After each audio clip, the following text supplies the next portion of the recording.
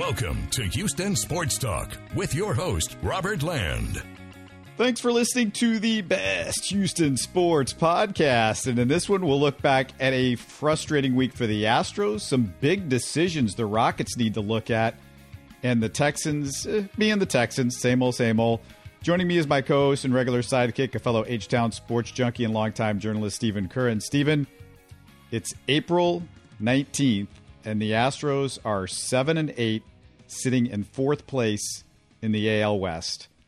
What do you make of this mess? You know, it's funny, Robert. I was thinking how similar the Astros situation is to the Rockets, at least in terms of just being so shorthanded, having so many players out. And in the Astros case, it was, you know, what happened last week with four of their best players out, four of their starters out, you know, five in total for the health and safety protocols. And then you have four relievers, four of your bullpen pitchers out with injuries now, basically on the injured list or who haven't pitched at all, whichever. So, I mean, I guess it's really not that surprising, but it's just, it's crazy how the Astros started out winning 6 of their first 7. Things were looking good, but you knew there were weaknesses there. I mean, you knew they were just below the surface. At least I wondered, how long would it take for it to come to light? Well, it didn't take long because for the last couple of weeks, Robert, they have no offense. And the bullpen is struggling because the starters can't go more than 4 1/3 innings. So it really isn't that surprising. But the good news is that it's still a 162-game season, we hope, if COVID doesn't interrupt anything. So there is still hope. But, it's just these last 2 weeks have been a pretty difficult stretch if you're an Astros fan. When you said they were reminding you of the Rockets, I was thinking, did I miss something? Did Altuve demand a trade? What happened? No, I meant in terms of just having so many players out. I think the Astros are certainly in a better situation than the Rockets are in regard to talent and, you know, overall. But boy, the way things have been looking the past 2 weeks, it just feels like, you know, they can't catch a break, just like the Rockets. They can't catch a break. Yeah, they won on Sunday, but let's face it, they're just a bad team. Right after you and I put up the podcast last week, the Astros had to put 5 players on the injured list because of COVID protocol. You mentioned it, you know, it's Altuve, Bregman, Yordan, Maldonado, Robel Garcia. You know, from what I read, 4 of them didn't have COVID. Major League Baseball, though, did not postpone their games like they did the Minnesota Twins when they had an outbreak this weekend. What do you think about that? Yeah, I thought that was weird. I thought for sure that with that many players out, especially you're talking about 4 of your main starters are out, and the fact that they had to call players from their training facility, which was in Corpus Christi, you know, those guys only had a few hours. As I understand it, most of them were on the practice field at the training facility in Corpus, or, you know, the alternate site, basically, when they were told to hastily pack a bag and get to Minute Maid Park. They got there an hour before game time, Robert, when they opened, so when that happened. So, you know, in my mind, what if something had happened? What if they'd gotten stuck in traffic? Or what if some other delay had happened and they couldn't make it to the game?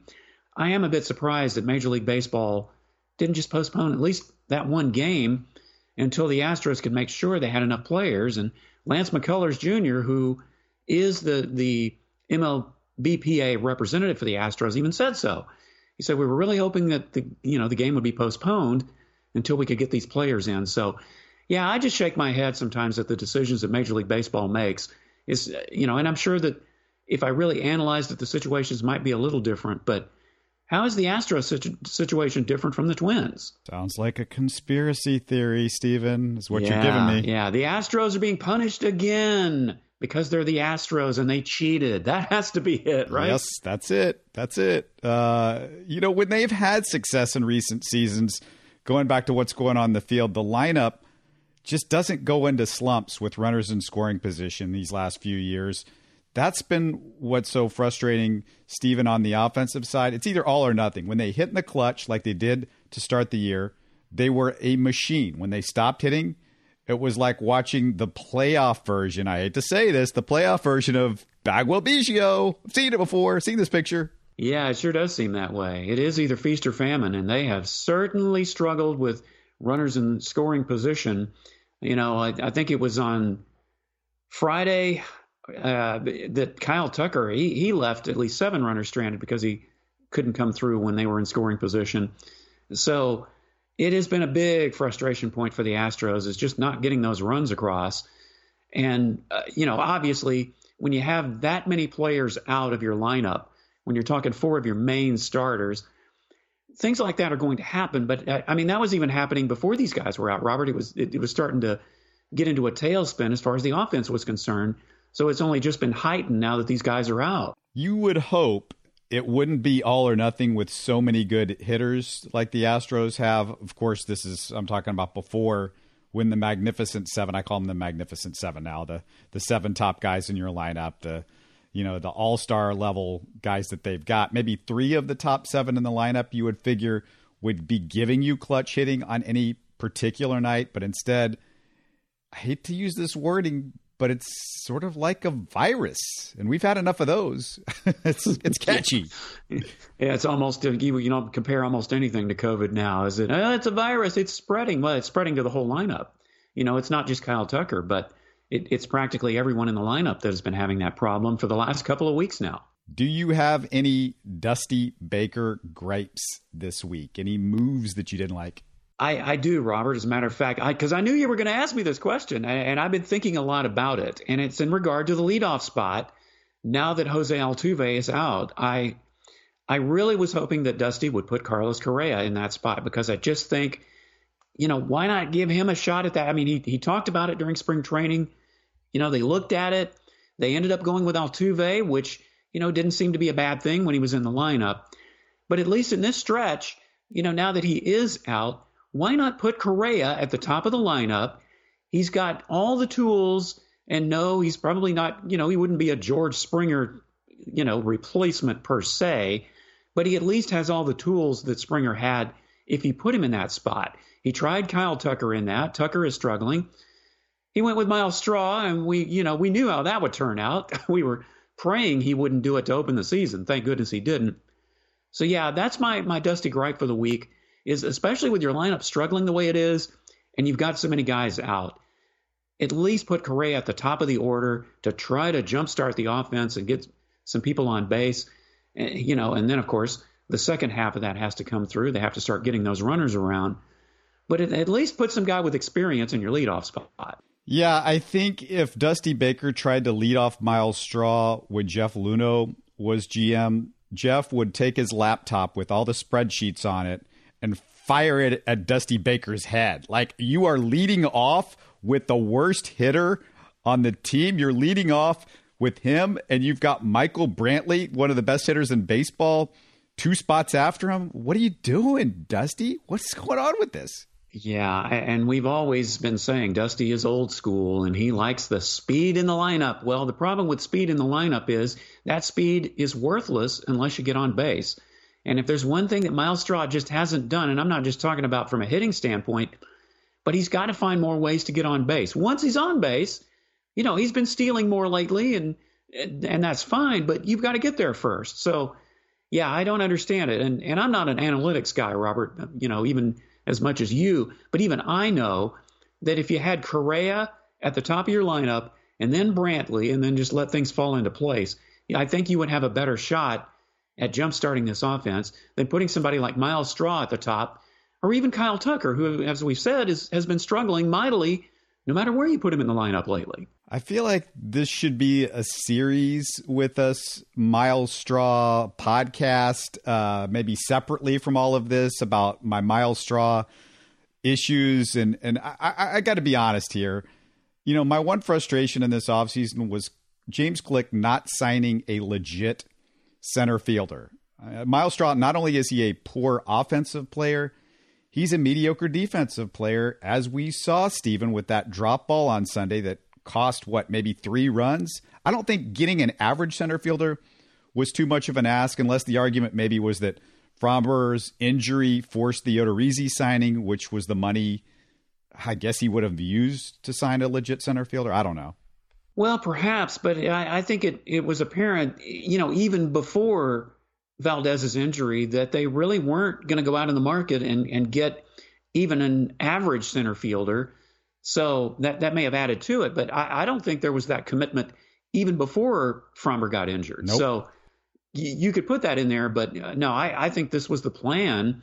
And look, Miles has made some great plays earlier in the season, but you mentioned the drop ball, and he's certainly no George Springer, and he's not even a Jake Marisnick type, who could come in the last 2 innings and make you feel secure about the defense in center field if he had to do that. So we did talk about that as a glaring weakness, not just replacing Springer's bat in the lineup, but replacing his defense. I mean, he may not have been a top flight fielder, but he certainly was, above average as far as center field goes. And Miles Straw, it just hasn't gotten it done in any aspect of the game at this point. There's also this habit Dusty has of they get runners on base, they're in a jam. It's time to bring in a reliever when the guys are in a jam. And he goes with the lefty-righty thing, which means you're bringing out Brandon Taylor or Brooks Raley. And neither one of those guys has stuff. You need strikeout stuff a lot of times where there's a guy on third base, less than 2 out. How are you going to get out of this without giving up more runs? That bothers me. Well, it bothers me too, Robert. But, now, unfortunately, Blake Taylor is on the injured list when he turned his ankle. So there goes one of your left-handed options. They called up Peter Solomon. He's a right-hander. So, you've got that. Enoli Paredes would have been one that you might put in that situation because he has great stuff and he can throw hard, but he's on the injured list. So I think a lot of it right now anyway is the fact that the Astros just don't have a lot of options. The bullpen is just ravaged, not only with injuries, but just being used up with a lot of innings because the starters can't go. But you're right. I mean, he was doing that even before these injuries, at least the 2 that I just mentioned, started happening. The league is hitting .455 against Joe Smith. What do you do with him? Yeah, I don't know. I mean, I was sure hoping that Joe Smith would, he missed all of 2020, of course. He opted to sit out, which is his privilege and his right. But what does he have? I think a 14.54 ERA right now. That's not going to cut it.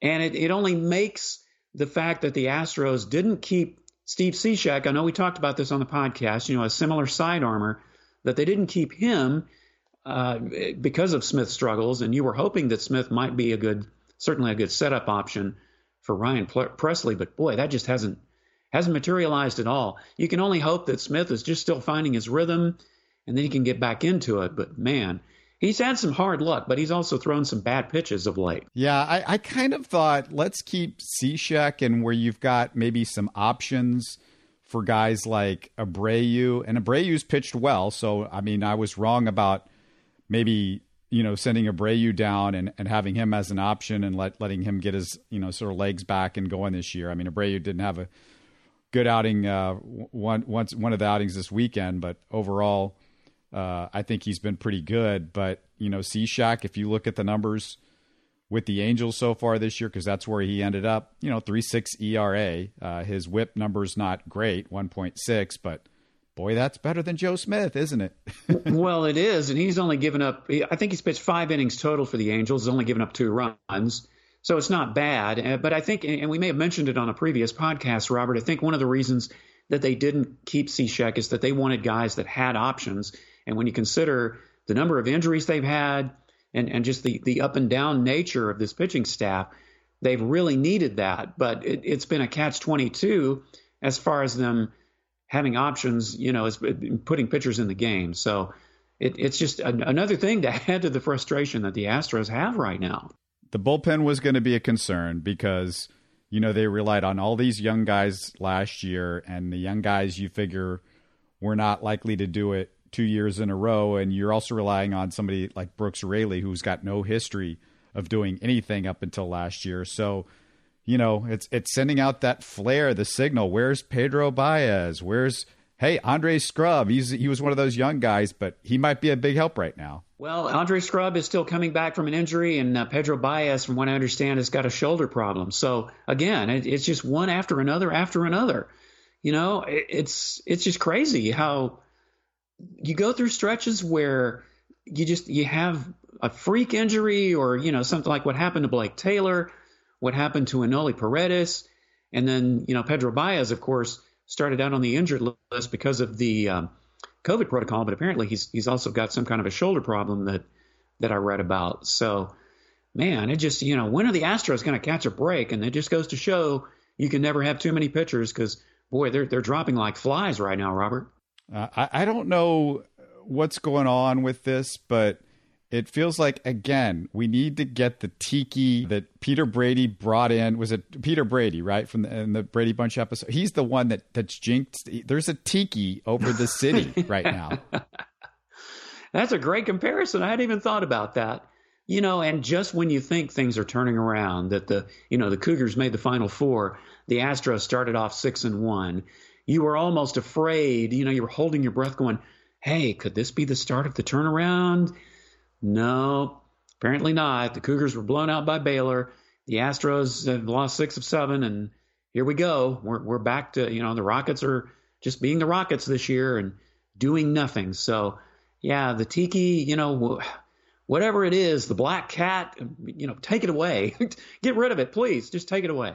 I was supposed to be mad, or I was kind of mad at Dusty for taking out Greinke after throwing 91 pitches and 8 innings and mowing guys down, rolling along. And then, Greinke let him off the hook a little bit after the game where I think he was quoted by something like saying, Ryan Presley, he's better at finishing games than I am. Or so. It was something of that nature. But it's real interesting, Stephen, because I just remember back in 1987, remember when Nolan Ryan he was so angry that they gave him a 115 pitch limit back in 87.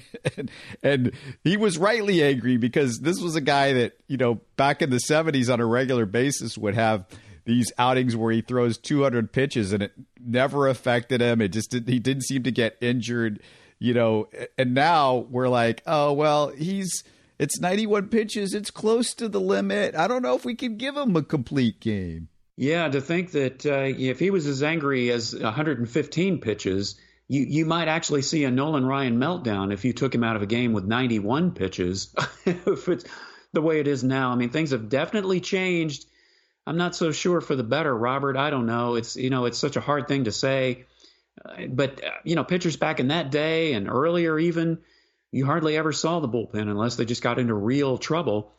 Remember in 1980, Nolan Ryan was pitching that final game of the playoff series with the Phillies, and they took him out, and the rest was history. We know what happened there. So, but at least Presley came through in this instance, and at least Greinke wasn't angry about that. But he is by far the best pitcher the Astros have right now, being Zach Greinke. Well, the Astros won one game this week. Oh, terrible. And hey, the Rockets won one game this week. Great news. Wow. Yeah, when the Rockets win, you definitely have something to talk about.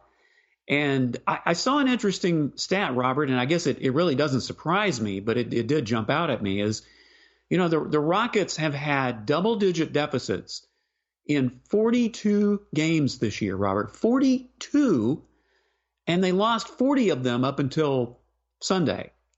And they were down again in the first half. And, of course, a lot of that had to do with turnovers and all the usual things we've been talking about. But they managed to come back, get a 14-point lead, almost squandered it, had to fight. It was almost like on the edge of your seat holding your breath. Well, are the Rockets going to blow another lead? Well, lately they haven't had too many leads to blow. So, but they held on. They beat the Magic. So a win is a win. And at this point with the Rockets, we'll take it. Yeah, don't get too excited because Orlando is running out a G League. They basically traded off anybody on the team that was any good. They're basically like the Rockets have been running a G League team pretty much. Yeah, maybe there are some Rockets fans a little nervous about beating Orlando because they're fighting with the Magic for the bottom 3 in the Fade 4Cade. I wouldn't sweat it too much, though. There are 3 games separating them from Orlando, who's the 4th worst team in the NBA right now. There are just 15 games left. The Rockets have the toughest strength of schedule of any team in the NBA, so that's good news if you were trying to lose some games. And, Stephen, I'm just going to call it a lock that they'll have the best odds for keeping that pick. They'll be in the top 3. Well, I certainly think so. And, it's funny. I keep forgetting that they're not playing an 82-game schedule. What is it, 70? I think. So, yeah, the season is definitely winding down. You said they have 15 games left. I don't see the Rockets doing anything to shatter the fans' hope that they're going to be being at least in the running to get that top 4 pick in the draft. The Rockets will definitely have Portland and Milwaukee's first-round pick, and if anybody is wondering, if you haven't looked recently, that means they've got the 22nd and 24th pick for the moment anyway, with Portland and Milwaukee, and then the other pick, as we know, is up in the air. It's either theirs or Miami. But Armoni Brooks, we got to talk about him a little bit, Stephen, because he is now shooting 52.4% from three. This might sound silly with such a small sample size, but they better sign him to some guaranteed money for next year quickly. His price is shooting up, and he's looking more and more like, think about this, Stephen, he's looking more and more like baby Duncan Robinson. Baby Duncan Robinson. I like that comparison. It's certainly a good one. And at this point, the Rockets need something like this. If he can keep it up, I would love, obviously, I'm rooting for Armoni Brooks. He's a former Cougar, so I got to root for him. But yeah, the Rockets definitely need to consider him, taking an even closer look at him. And then, if we can get KJ Martin, Kevin Porter Jr. to start playing well on a consistent basis.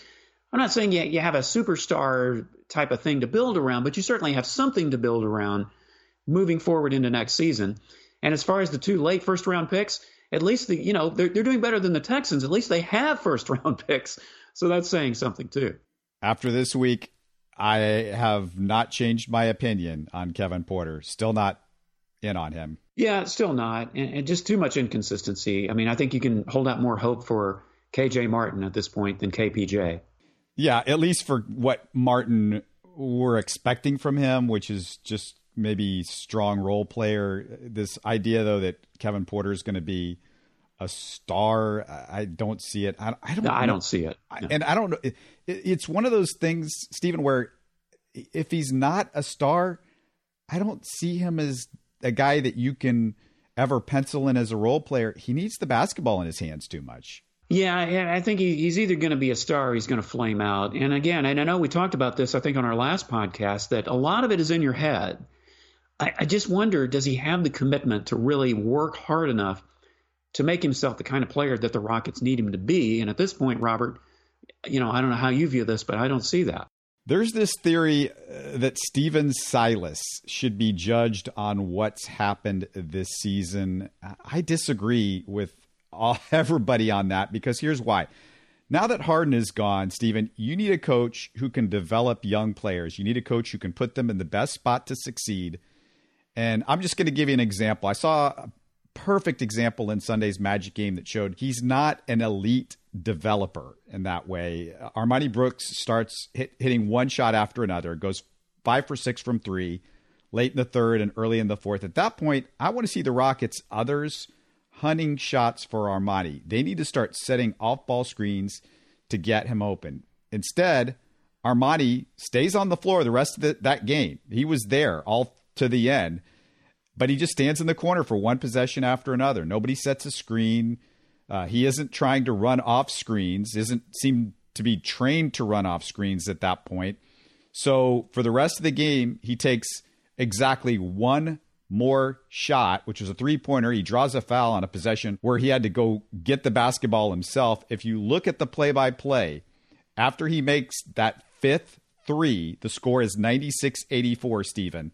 The final score was 114-110. It's just poor coaching. That's an interesting point, Robert, and it leads me to something that I've been wondering, well, at least I think since after the 20-game losing streak. And I think I mentioned it to you off the air, off the podcast. But now that you've got into this, and you're absolutely right, I don't see a lot of the, we've got some young guys that could be developed, but it's not happening. But it does lead me to one question. Is Stephen Silas going to be a one-and-done coach for the Rockets? I mean, is it possible that, especially if they just continue to slide, that after this season, that they may reevaluate the fact of whether he can coach this team moving forward, whether they develop through the draft, bring in some free agents? Is he the guy that the Rockets can count on for the future? And look, I know that, the Rockets have been like the Astros. They played shorthanded most of the season. They've had that. But, I mean, at the end of the day, to be this bad, And couple that with what you just said about not really being a great player developer. Is it possible that we could see the end of Stephen Silas's reign as Rockets coach after the season before it barely gets started, really? Well, let me ask you this then. If you're an NBA team, could you, in this time of discussing social change in the NBA so much and that being so much at the forefront of what the NBA has been doing over the last year, can you give a coach that's an African-American 1 year to prove himself with everything that happened this year with the Rockets? Well, that's certainly that's a valid point, and it might be looked at that way. And don't get me wrong, I'm not looking at it in that sense. I'm not looking at it. It doesn't matter to me, whether he's an African-American or not. I'm looking at just the whole scope of thing, not just the record, but the whole season and the way it's unfolded and just the direction moving forward. That very well may be, though, the instance that they could say, you've got to give the guy another shot. 35 different starting lineups, by the way. Let's just bring that up. Well, too. That's right. That's right.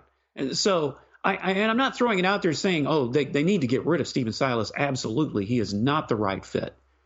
But to me, it does bear thinking about. It at least needs to be in the conversation. And I'm not saying you fire Stephen Silas myself, but my point with what I'm seeing as far as player development and just other things, you kind of know pretty quickly, I think, if a guy has the potential to be great. I mean, you got to give a coach time to develop, but at the same point, is he the next Greg Popovich? Are we talking about the next Phil Jackson? I just don't see it. Yeah. No, I don't see that. And that's why I'm saying moving forward, whatever direction the Rockets are figuring to go in, especially if you're working through the draft and getting some of these picks that you hope will develop into stars, is he the guy that can mold those players?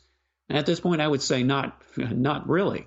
All right, well, let's give one positive because we got to wish a happy birthday to Kelly Olynyk, and we got to give the guy a birthday gift and a little bit of shine maybe. And let's look at his numbers with the Rockets. 18.5 points per game, 7.8 rebounds per game, 60% from the field, 42% from three, which is, that's way over anything that he's done in the past. But who knows? Maybe it just helps him being in a Rockets uniform. 84% from the line. He's probably the Rockets' best free throw shooter. I think the stats show that.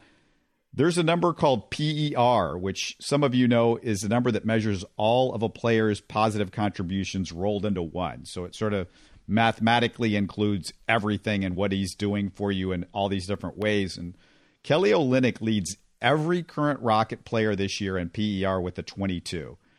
For some perspective, his PER with the Rockets is better than Zach LaVine, Donovan Mitchell, De'Aaron Fox, and Jason Tatum this year. I like Kelly Olynyk more and more that I see him with the Rockets. And I remember when they traded Oladipo for him and Avery Bradley, your favorite, LinkedIn contact there, Robert. A joke there. But I just feel like Kelly Olynyk, not only are the stats, speaking for themselves, but I really like the way he's just come in, and I think he's provided some much needed leadership. It just, if nothing else, a steady hand. I would like to see him stay with the Rockets beyond this season. I don't know that it's going to happen, but the more I watch him play, the more I feel like, man, this is a guy we need on the team. He's going to be a backup to Christian Wood. He's not going to take over that spot, obviously, but a guy who can come off the bench, provide you with the kind of quality minutes that the Rockets just desperately need, as well as his leadership abilities, just as calm, cool, and collected as can be. I don't know that we're going to see him there next year, Robert, but I'm hoping for it, and I'm sure you are too. Yeah, it's two guys that I really feel like they've got to sign pretty soon, and that's Armani Brooks. Like I said, I think that's something that they can do almost immediately, or I would assume, if not now, as soon as the season ends, which should be in about a month. The other guy is Olynyk, and I don't think he's a guy that you're building championships around, but he's just a high-end role player. He's become a super duper high-end role player. And the other thing is, I wish that you said the leadership is something that he helps you with. I'm wishing that the things that he knows how to do on a floor, on a basketball floor, I just want it to rub off on these other guys. Go set some screens, be the right place defensively, hustle.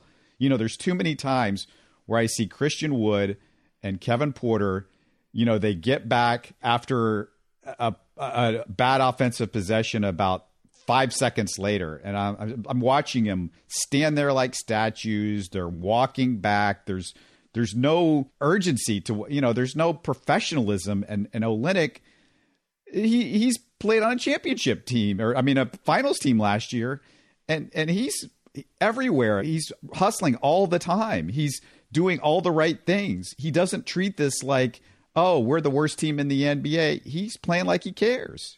Yeah, and I don't know how you translate that, Robert. I mean, some guys can do that, and some guys just don't. And I know, it's been a season where I'm sure every player on that team just wants to get it over with and go home. It's been, such a grind. And, with everything going on the past year with COVID, I get it. But look, if Kelly Olynyk, who is not a superstar, can do that, if he's able to hustle and play as if, every game is, they're in contention for the playoff spot. If he can do it, why can't these other guys, especially these younger guys who are watching him do that, why can't it rub off on him? That's really my question. And I think when you sign a Kelly Olynyk to an extension, or not to an extension, I guess in this case, but to a new contract in the offseason, the range it's going to be is probably $10 to $15 million per season. Maybe it's a little bit more than that, but I don't think so. I think 10 to 15 is what we're talking about. And if you're the Rockets, you're not going anywhere fast. You've still got John Wall's contract that you're stuck with for the next couple of years. So what I would do with Olynyk is just look at him as, okay, we've got a really good, solid role player. We got somebody that can teach these young guys how to act and how to be and how to play.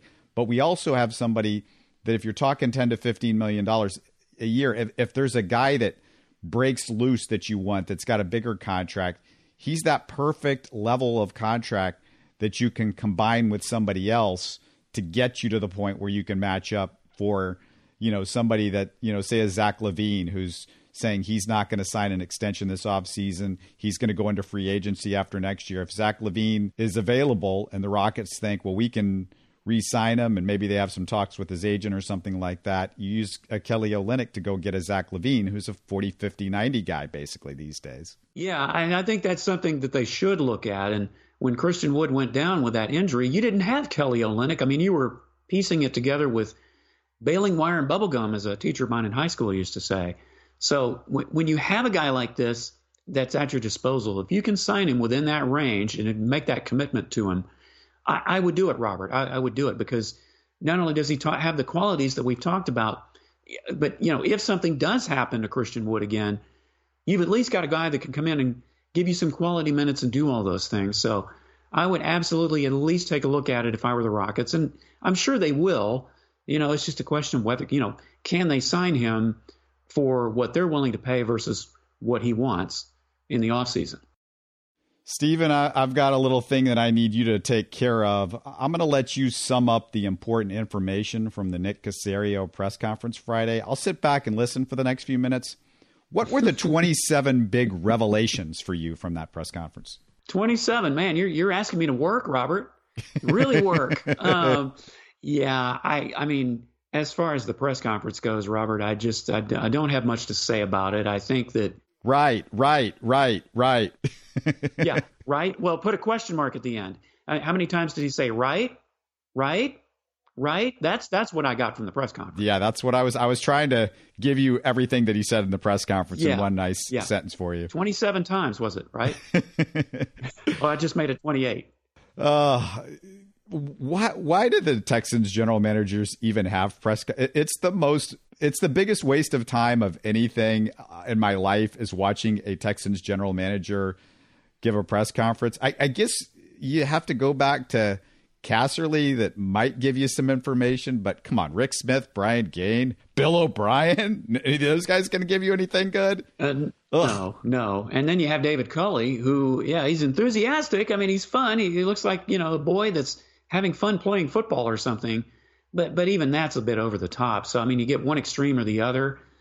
I guess if it just translates to wins on the field and playoff runs and Super Bowls, we're not going to have to talk about it as much. But right now, the Texans are about as far away from that as you can get. So we're going to talk about it because it just, it is, I'd say, painful to watch just because of the Texans being the Texans. Is like, can we just get some real information about what's going on with this team? And we make fun of Nick Caserio saying, his pet phrase, right?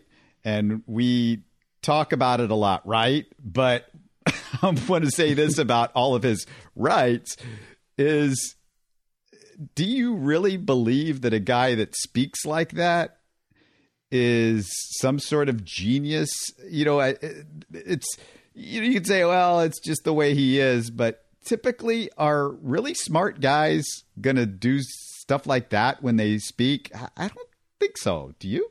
Well, probably not. And, again, the jury is still out on both these guys, on him and David Culley. I mean, this is their first shot at doing these, both particular jobs. So, but I think we at least need to give them a chance. I mean, what else do we have to lose? You want Bill O'Brien back? No, I don't think so. So this is what you've got. And, we've got the whole Deshaun thing that we're still trying to deal with if you're a Texans fan.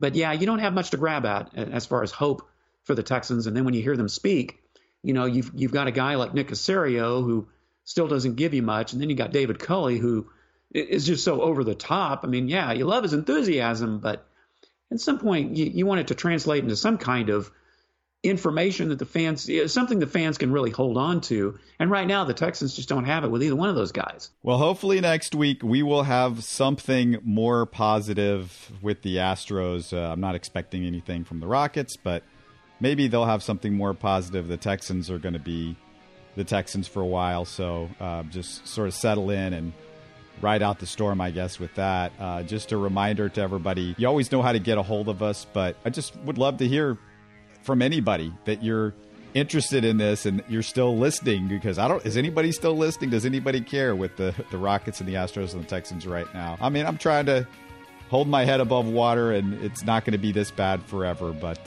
let us know. Tell us what you think. Until next time, stay healthy and safe, everybody. You're listening to Houston Sports Talk. Don't forget to follow Houston Sports Talk on Facebook and Twitter. Subscribe to us on iTunes, Spotify, the Google Podcast app, or the Stitcher app. You can support us by giving us a 5-star review on iTunes or by telling your friends about us. Spread the word, everybody. Thanks for listening.